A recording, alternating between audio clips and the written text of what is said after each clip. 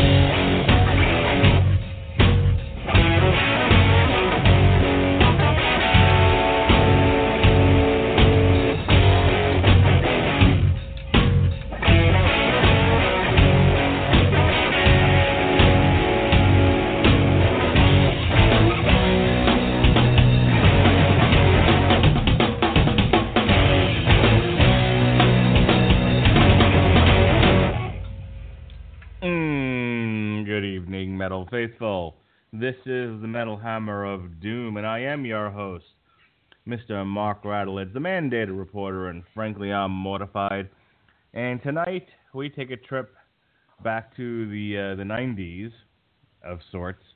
We're going to review a new album, almost an album, kind of an album, more of an EP, by a band that gained popularity in the 90s with such hits as Tommy the Cat and Jerry's Risk Driver and My Name is Mud and When Ernest Big Brown Beaver and you stroke it all the time. Just stroke it all the time. Of course, that band, as we all know, is the bass-driven band Primus. They have a new album out based on a children's book, The Rainbow Goblins. The album is called Desaturating Seven. And joining me tonight to review this little ditty, because they can't all be zingers, What about my jokes? The Metal Coop, Robert Cooper. How do you do, sir? I reiterate, they can't all be zingers unless they're my jokes, of course. Because all I do is I spit more fire than a chili cook-off. Oh, good for you. And, of course... I didn't say where it was coming out of. And, of course, our third chair, as always, he's the man with the plan. He's the disapproving dad and the host of Source Material in his own right. Mr. Jesse Starcher to you. How you doing, sir? Oh, okay. Quick opening bit, all right? So, no. I love my wife. All right? That's never a good thing to start a sentence with. I love my wife, because I'm waiting for the butt. Yeah, this is usually my racket, but go on. So, and my wife loves me. I don't doubt that. Good.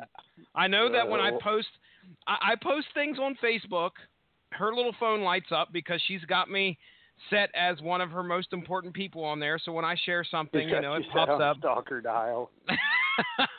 It pops up there. All right.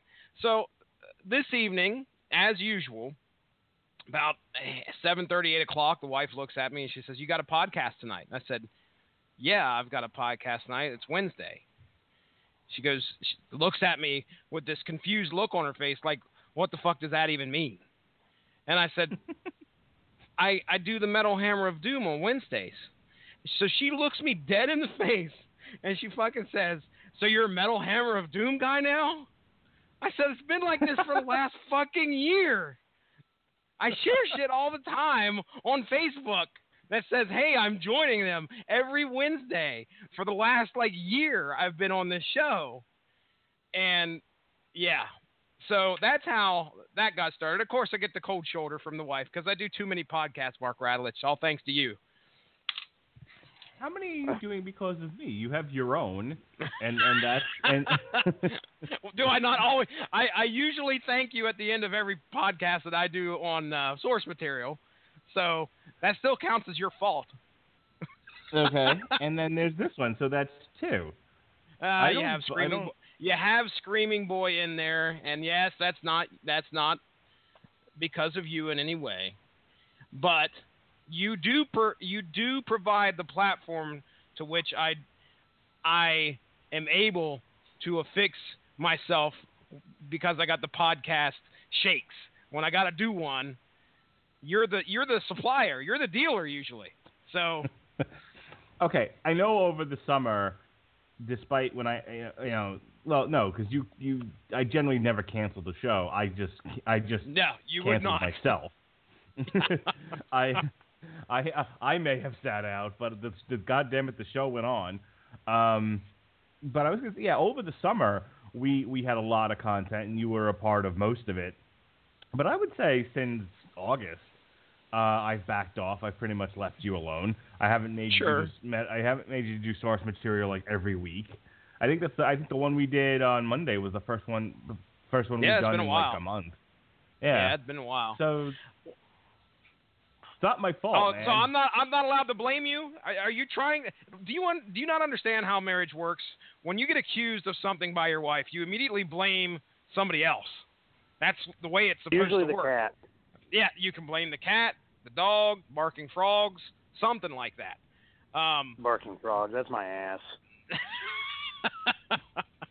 But yes, regardless. The lead of the story is my wife just figured out that I do podcasts on Wednesdays tonight.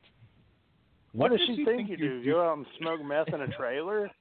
Dude, it's not like you disappear at 9 o'clock every Wednesday for the past year pretty consistently. What does she think you're doing around this time? Are you like?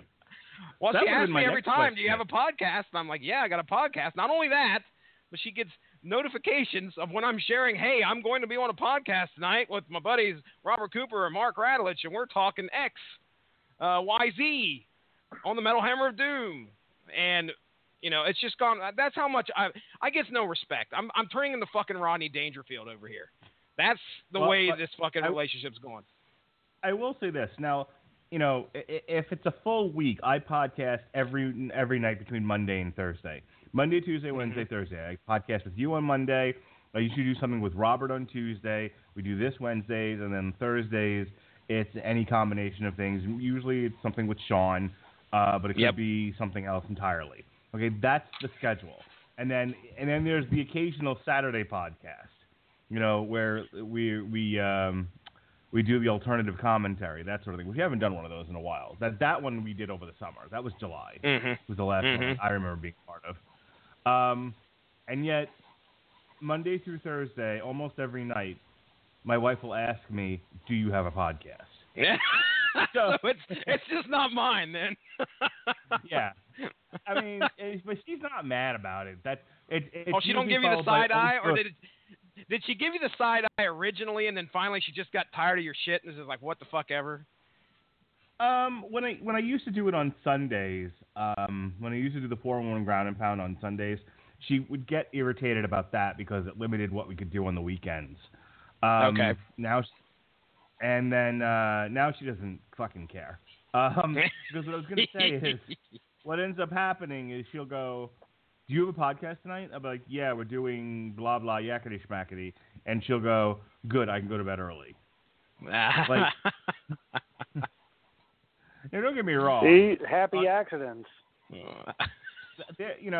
We've backed off of doing some podcasts for the month of September, going into October here. I mean, things are starting to pick up now, but the September is typically we do less shows. There's just not a lot happening, and I usually need a break after the summer, especially with going to the movies every week.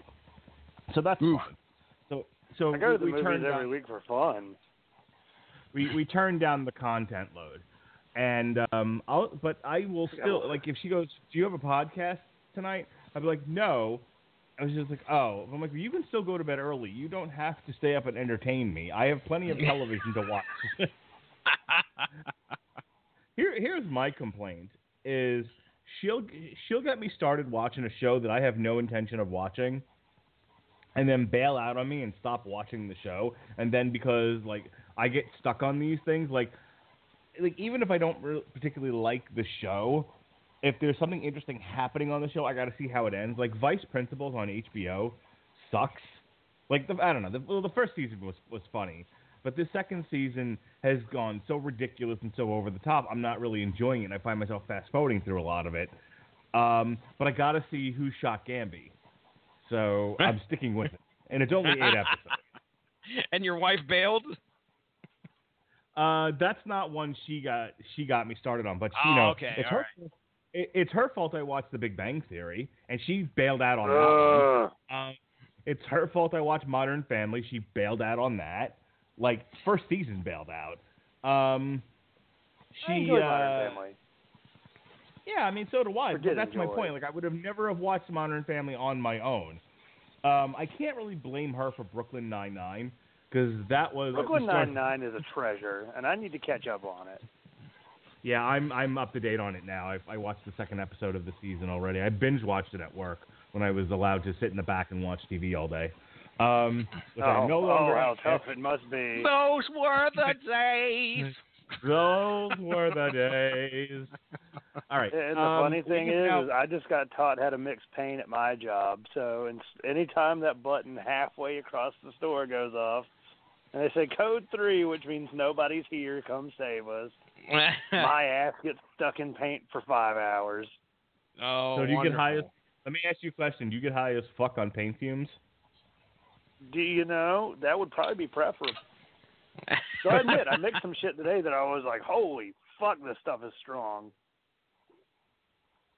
We, a girl at work annoyed another coworker for jokingly saying that if a particular rapper got arrested and came through the jail, she would have sex with him even if he were in the jail at the time.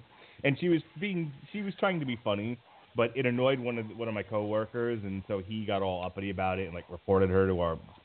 Are you kidding me? What a douche! Yeah, come on. He is a fucking douche nozzle. But I said, like, in defense of her, I was like, people say shit all the time. Me and a completely different girl one night went back and forth for at least 10 minutes talking about how we're gonna get high as fuck and come to work. And we kept using the phrase "high as fuck," like, and she's like way Southern, so she was like, "I'm gonna get high as fuck," like Alison Brie, that kind of thing. And we just kept doing it back and forth. It was a funny bit. But I'm like, like the last time I got high was like high school, so I'm fucking 41 now. I'm obviously not being serious, but yeah, you can't say that stuff. Somebody's gonna get upset about it. You know what's funny? I sit in the break room at my work. I sit right at the table that is in view of the door. So anytime I hear that door opening, I turn, and if it's HR, I yell HR, and then stop talking. It's the dark. She calls me the town crier. She's like, "What are you, Paul Revere?" Nice. The HR is coming. I'm like, "Yep, that is what I do. I just immediately yell it because it's my ass that's going to get in trouble because I'm making fucking suicide jokes." This show is quickly getting away from its main. No way. theme. Hey, you said 1 hour at the beginning of this show, okay? We've decided to do 15 minutes of our own personal bullshit, and then we're going to do 45 minutes, hard 45, and get this album. Yeah. I got a hard 45 for you. It hurts. All right. That's what she said. All right, listen. We got 7. Oh no! We got 7 tracks to discuss here. This album is about 35 minutes long. I want to get this podcast done in 30 minutes. Okay, no more fucking around. So help me God, we're gonna hear more of this. You know what you know who you brought to this dance, right? I swear to God, if we go off the rails, you're gonna get a lot of this tonight. Oh shit! Jeez. It's the 4th time I've listened to that song in the last 3 weeks. Only 4 times. Well, I may have lost count. It depends on how many you... well, you know me. That. Yeah, horsey. Yes, sir. All right, let's get into this. We've got 7 chapters here: the Valley, the Seven, the Trek, the Scheme, the Dream, the Storm, and the End. Where do we go from here? No, wait, that's the Bends. Sorry, Radiohead. Covered by Anthrax? Nope. Anyone? Nope. Negative. Nope. Negative. Jesse, go get the Bends by Anthrax. Fuck, man. All right, sir. All right, Kevin. Well, Jesse's getting the Bends. Am I getting the cover or am I getting the actual... no, you're getting the one by Anthrax. Okay, got it. We're going to go ahead and listen to Chapter 1. This is The Valley.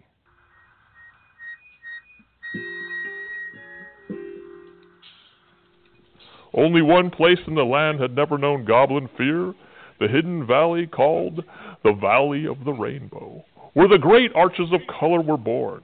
There the animals still lived in paradise. But the Rainbow Goblins had heard tales of this valley, and their mouths watered whenever they thought of the feast that awaited them there. And so they gathered up their lassos and their pails and set off.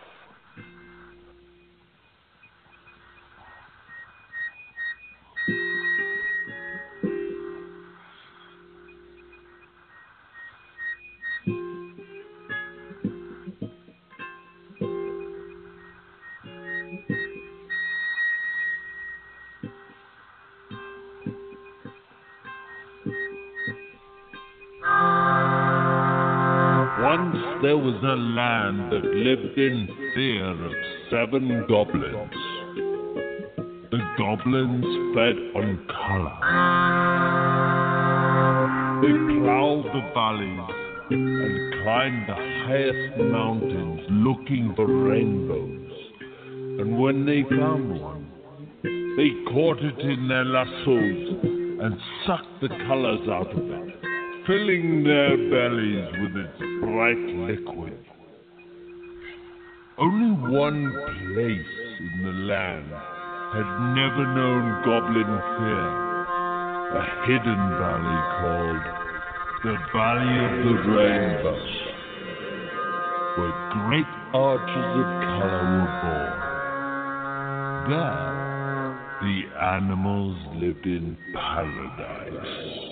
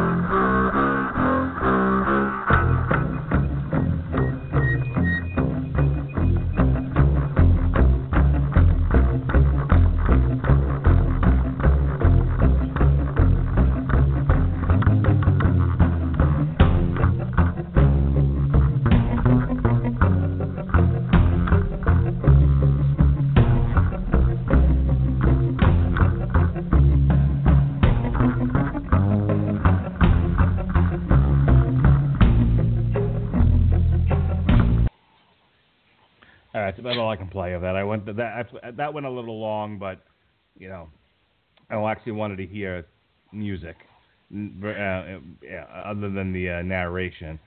I don't have a whole lot to comment on there. It's, you know, they're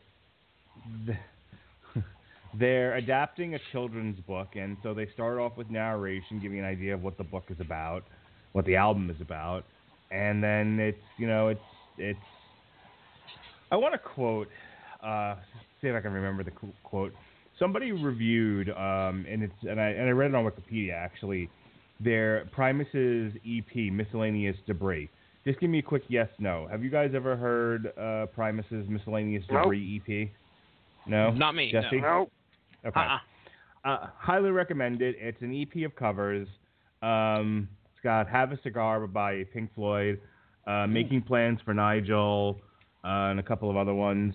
And the review of that was, this is Primus's best effort to date, as these are fully formed songs showing their true musicianship, as opposed to their previous albums, which seems like sketches of songs as an excuse to noodle.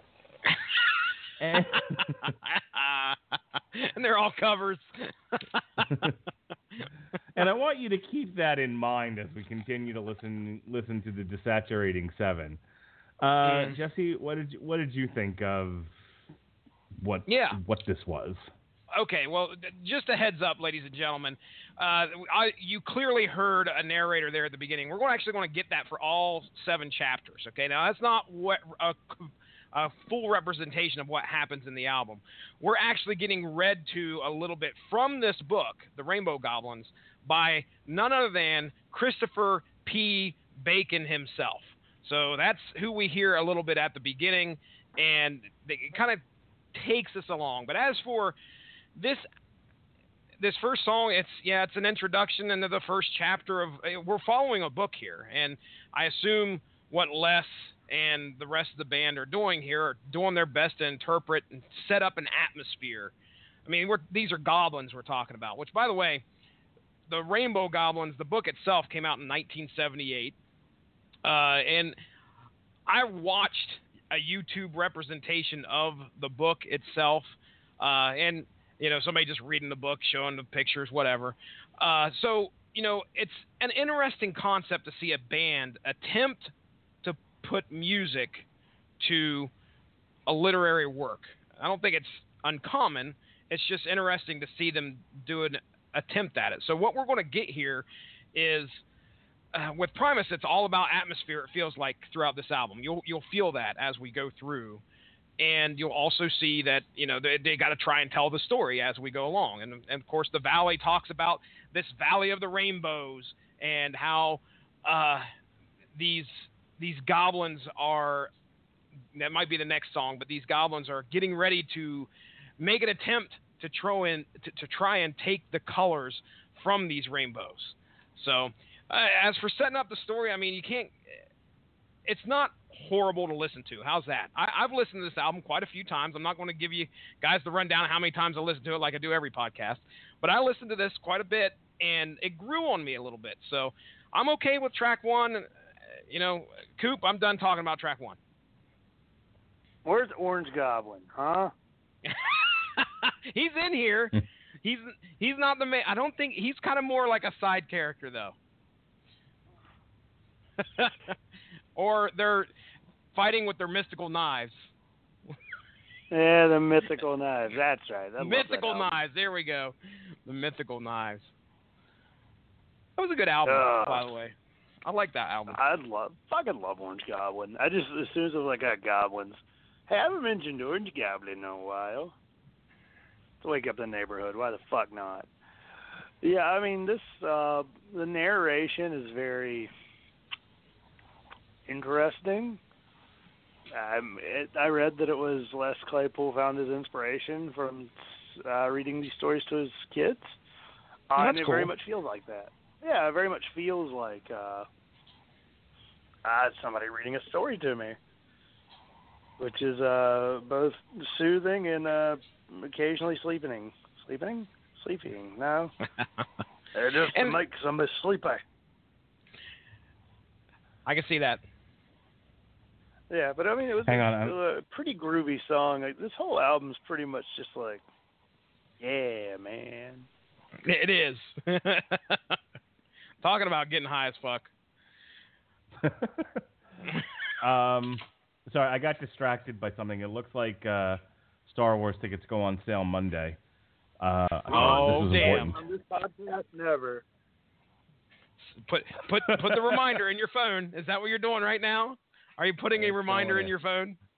I was actually just texting my friend about it on Google Hangout. I was like, because part of it is he's coming into town specifically to go see that with me. So I was like, oh, it's important that he knows this. All right, back to the podcast here. I'm gonna wait a minute before I play the bends. we're going to get to probably the most accessible song on here. This is Chapter 2. This is the single that they released when they announced the album was coming out. This is The Seven. Once there was a land that lived in fear of 7 goblins. They were called the Rainbow Goblins, and each had his own color, which was also his name. Red, orange, yellow, green, blue, indigo, and violet. Yellow, being the craftiest, was their chief. The goblins lived on color. They prowled the valleys and climbed the highest mountains looking for rainbows. And when they found one, they caught it in their lassos, sucked the colors out of it, and filled their bellies with its bright liquid.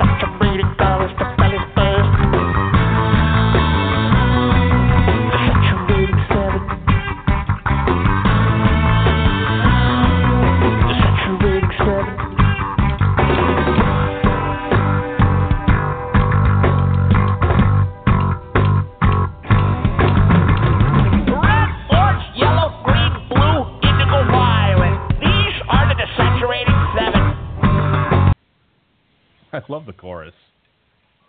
These are the Desaturating Seven.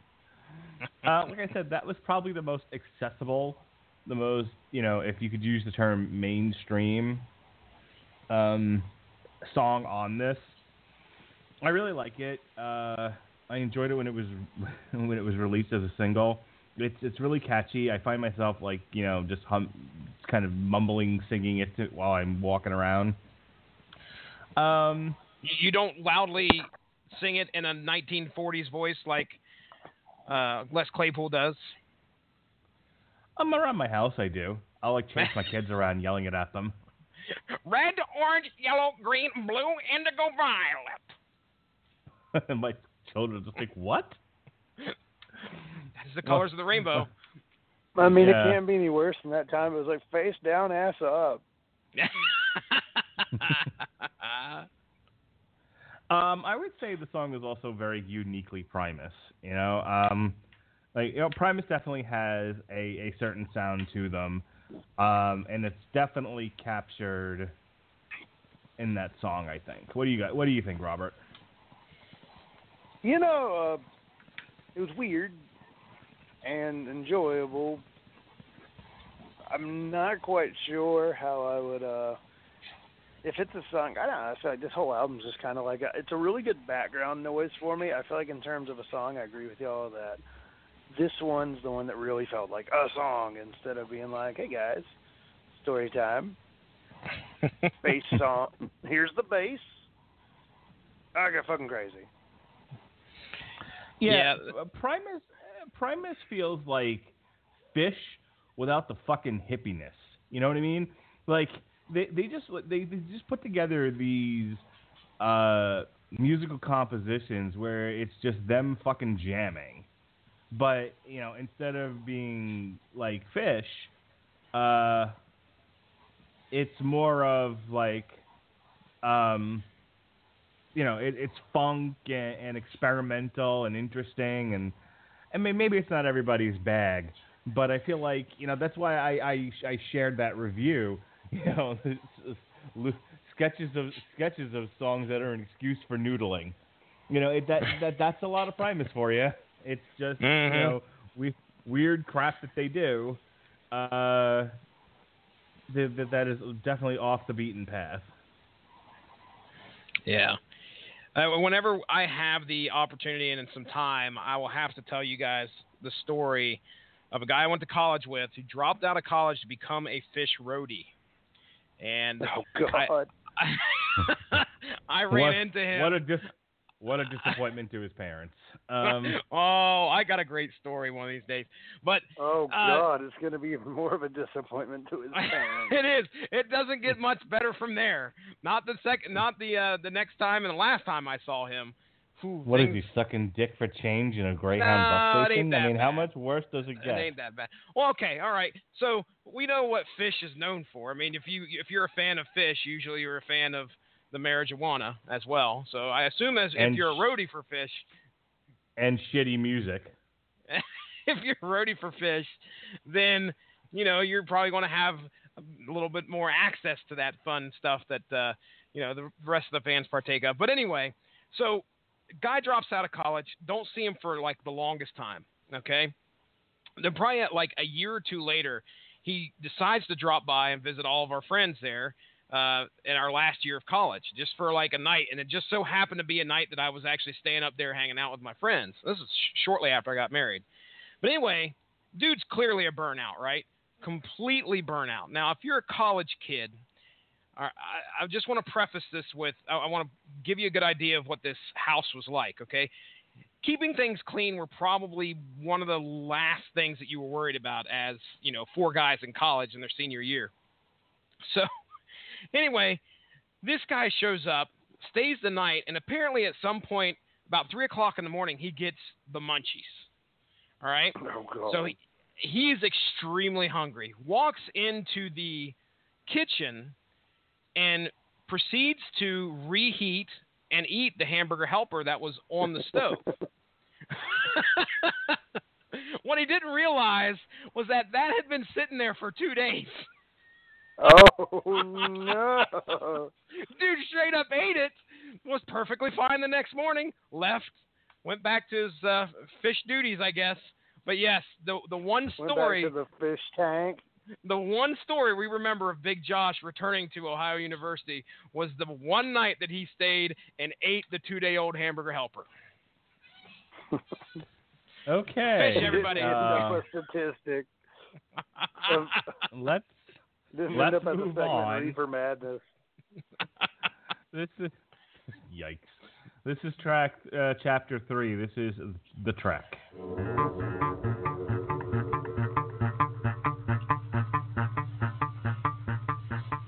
But the Rainbow Goblins had heard tales of this valley, and their mouths watered whenever they thought of the feast that awaited them there. And so they gathered up their lassos and their pails and set off. With great effort, the goblins made their way over the jagged piles of rock that guarded the entrance. When the climbing became difficult, Yellow roared, "Don't lose heart, comrades! Think of the delicious colors ahead!"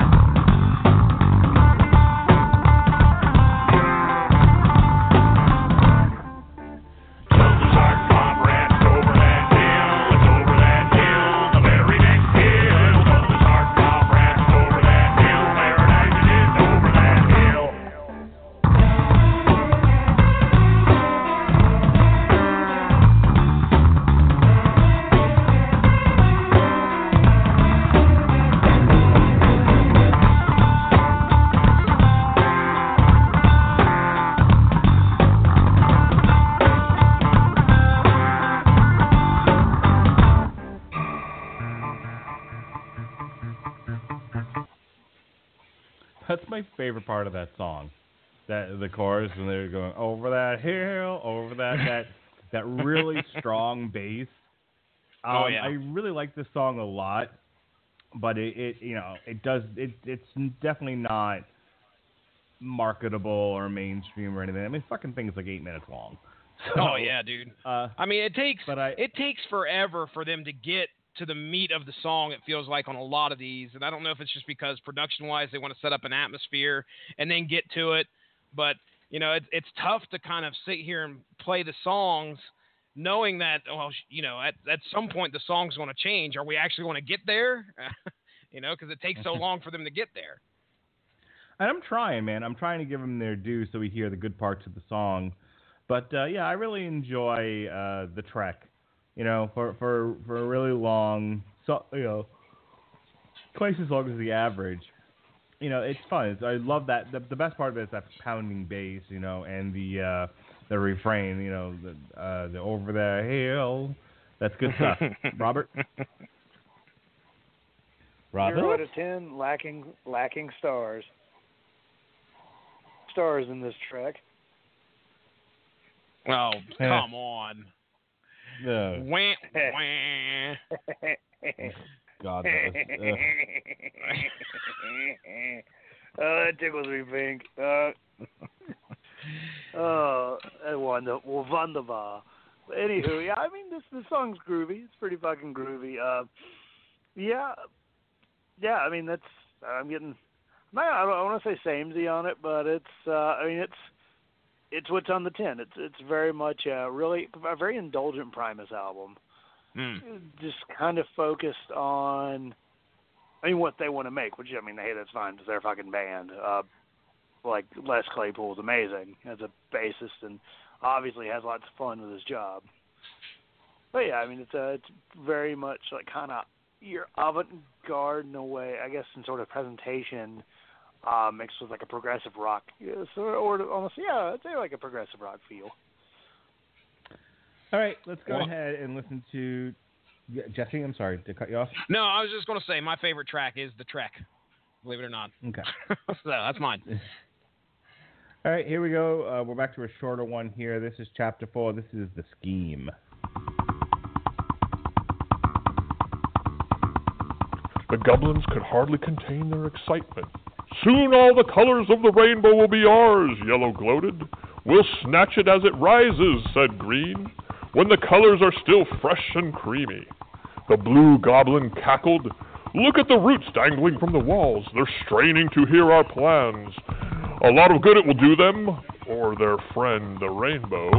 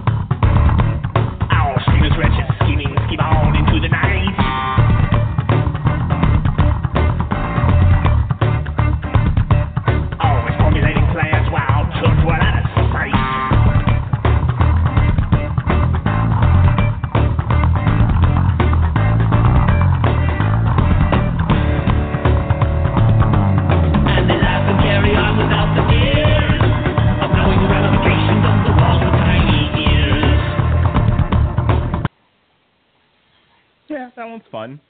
Not much to it. Pretty short. Go ahead.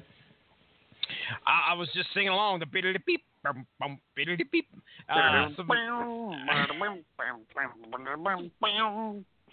It's some good stuff. I love how, as he's adding to the story here. This is, he's not like reading straight from the book and putting it into the lyrics or anything, but he's adding what's going on in the story, and I think that's pretty cool. I mean, these goblins have made their trek to where they're at, and right now they've rested for the night and by the campfire, and they're coming together how they're going to get this rainbow and drink all of its lovely creamy juice. So it's not spelled out that great in the book. I mean, they give you the idea, but they're taking it to a whole other level, which is really cool. I dig that.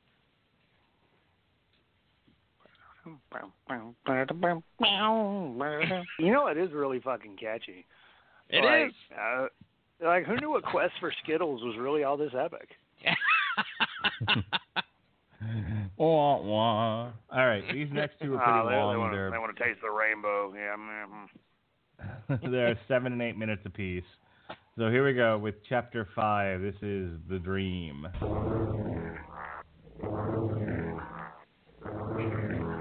Finally, exhausted by their scheming, the goblins fell asleep. Outside, the moon shone on the mirror-like surface of the water, and its magical light was reflected into the cave. Then all 7 goblins had a wonderful dream, the same wonderful dream about the paradise of Rainbow Land, where all you had to do was lie on your back and open your mouth, and the most succulent colors dripped down your throat. Gay.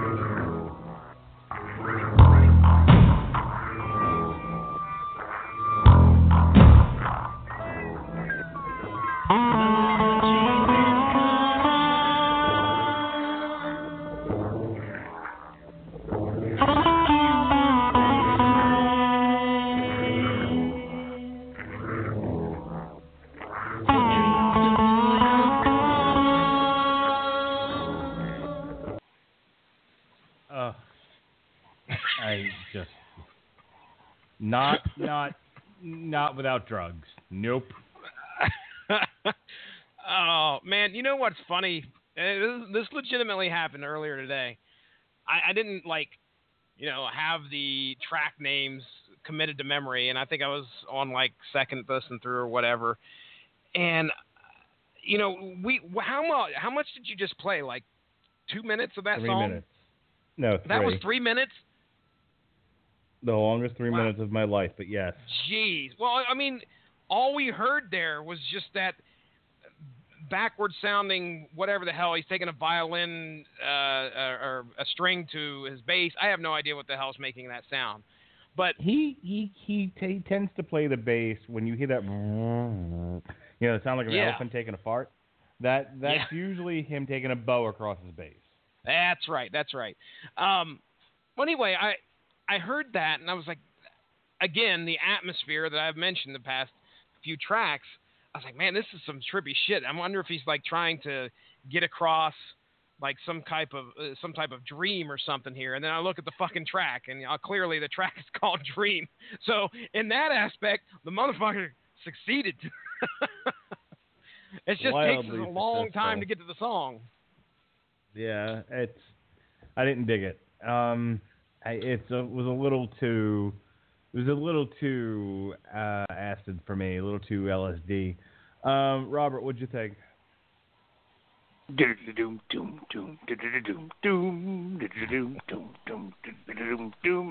I think that bass line in the last song, that was fucking catchy. Because I think clearly, yeah, because this song here, I was like, I could write some papers with this shit.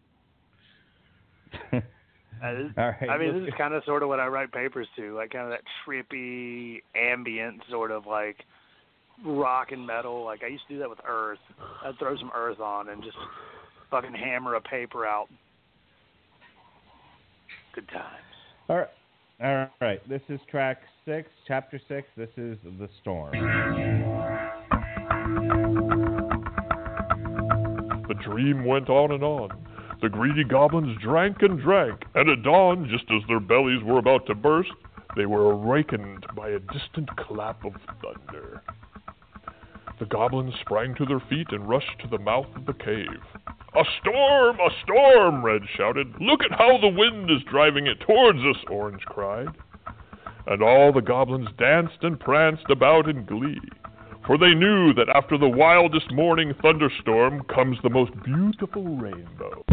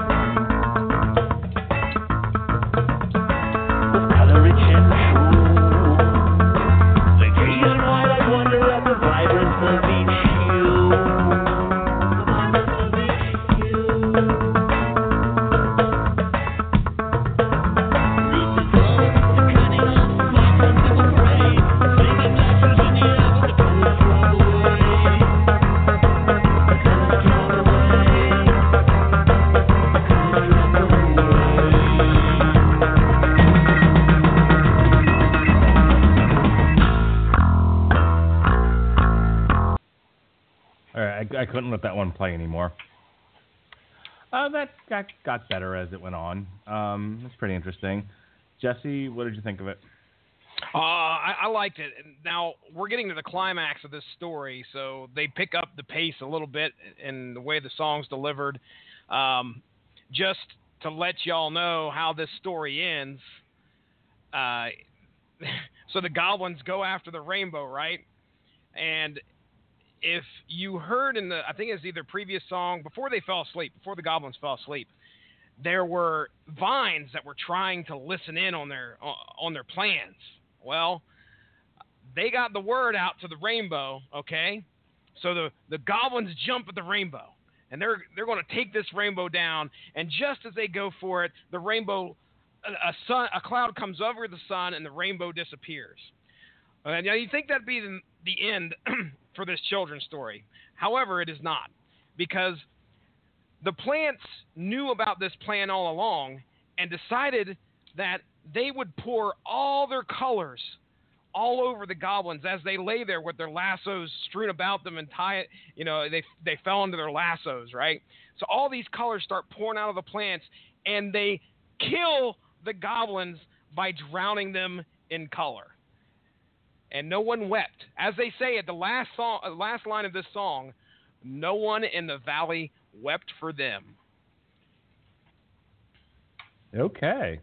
It's a rather grim ending. That actually sounds like a grim fairy tale. Damn Europeans with their unhappy, murderous endings to their fairy tales. Robert, what do you think? It's groovy as fuck. Okay.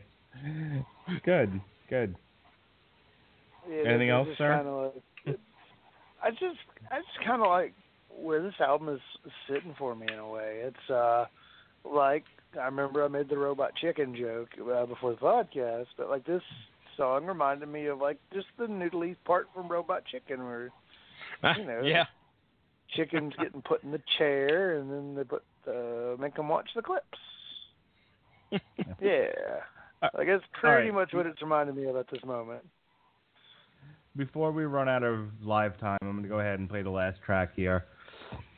This is The End, ?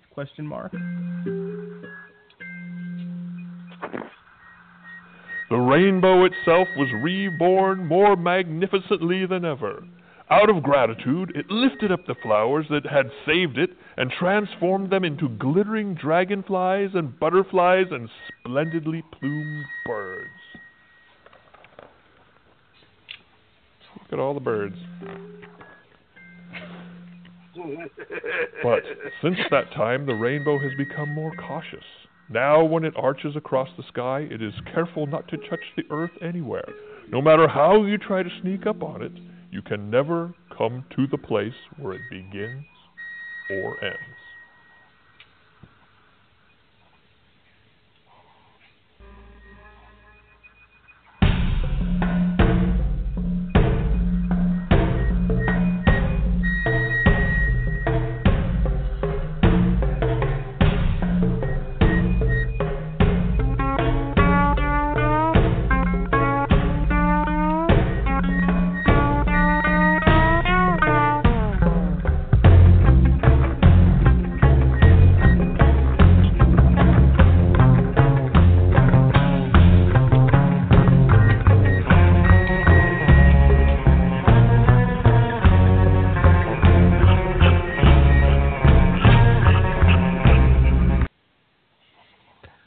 That's all I can play of that one. I'm going to go ahead and give my overall, as far as musical projects go, this is interesting. It's probably the most different thing we've heard all year, and we've heard some real doozies. It's non-traditional. It's definitely out there. There's some fun to be had with this. It's not exactly a rollicking good time, but I mean, there's a little bit of early Primus in there, but it's definitely more. Somebody was asking me what Primus was. They never heard of the band, and I said experimental funk rock. And this definitely more on the experimental than it did the funk. though there is a little bit of funk in there. So I'm going to go ahead and give it a solid B. It's not. I didn't love it, but it's not a bad album by any stretch of the imagination. Jesse?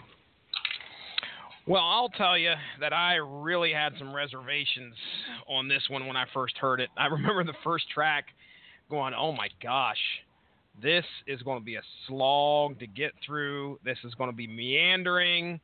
I'm not really going to enjoy this. Plus, this is something that, you know, I know a few Primus songs. I had the opportunity a couple years back to go watch them in concert and had a blast.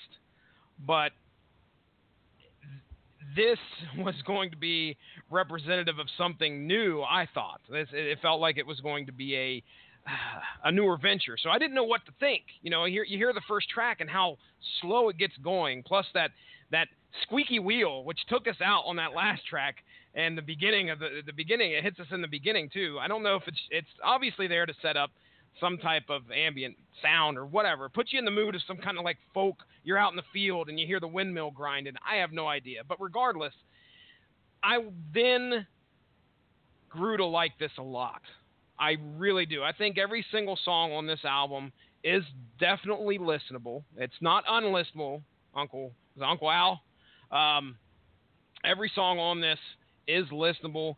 I would highly advise you to go check out the YouTube renditions of these on Vivo, because as we've heard, Christopher P. Bacon, which I believe is Les Claypool with just a pig mask over his face, reads those to us.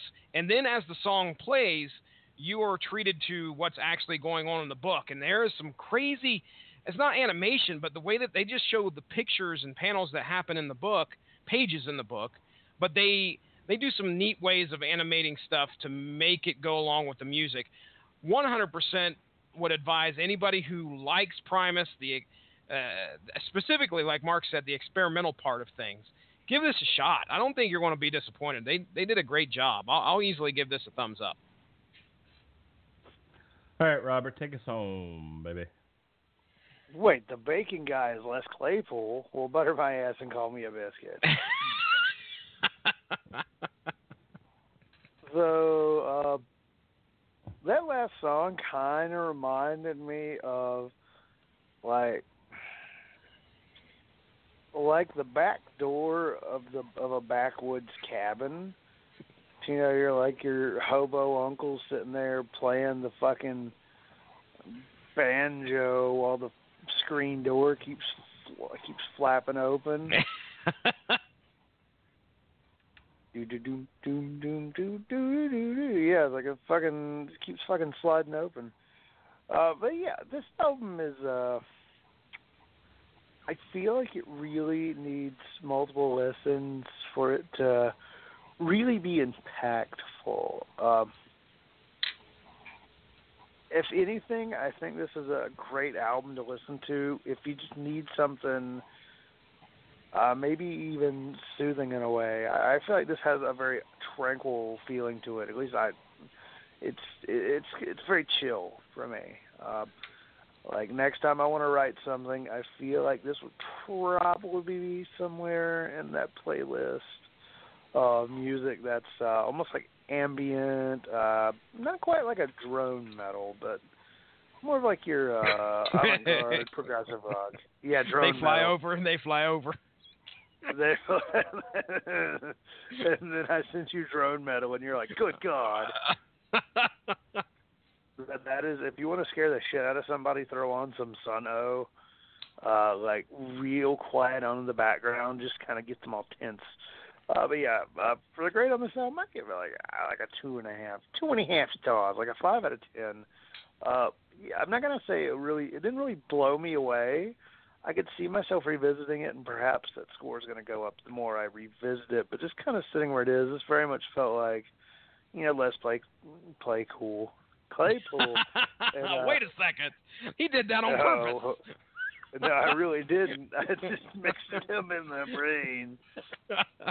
Like, I really feel like they're having a lot of fun with this. So, I mean, hey, it's definitely worth a look, especially if you're a fan of Primus. Totally could dig it.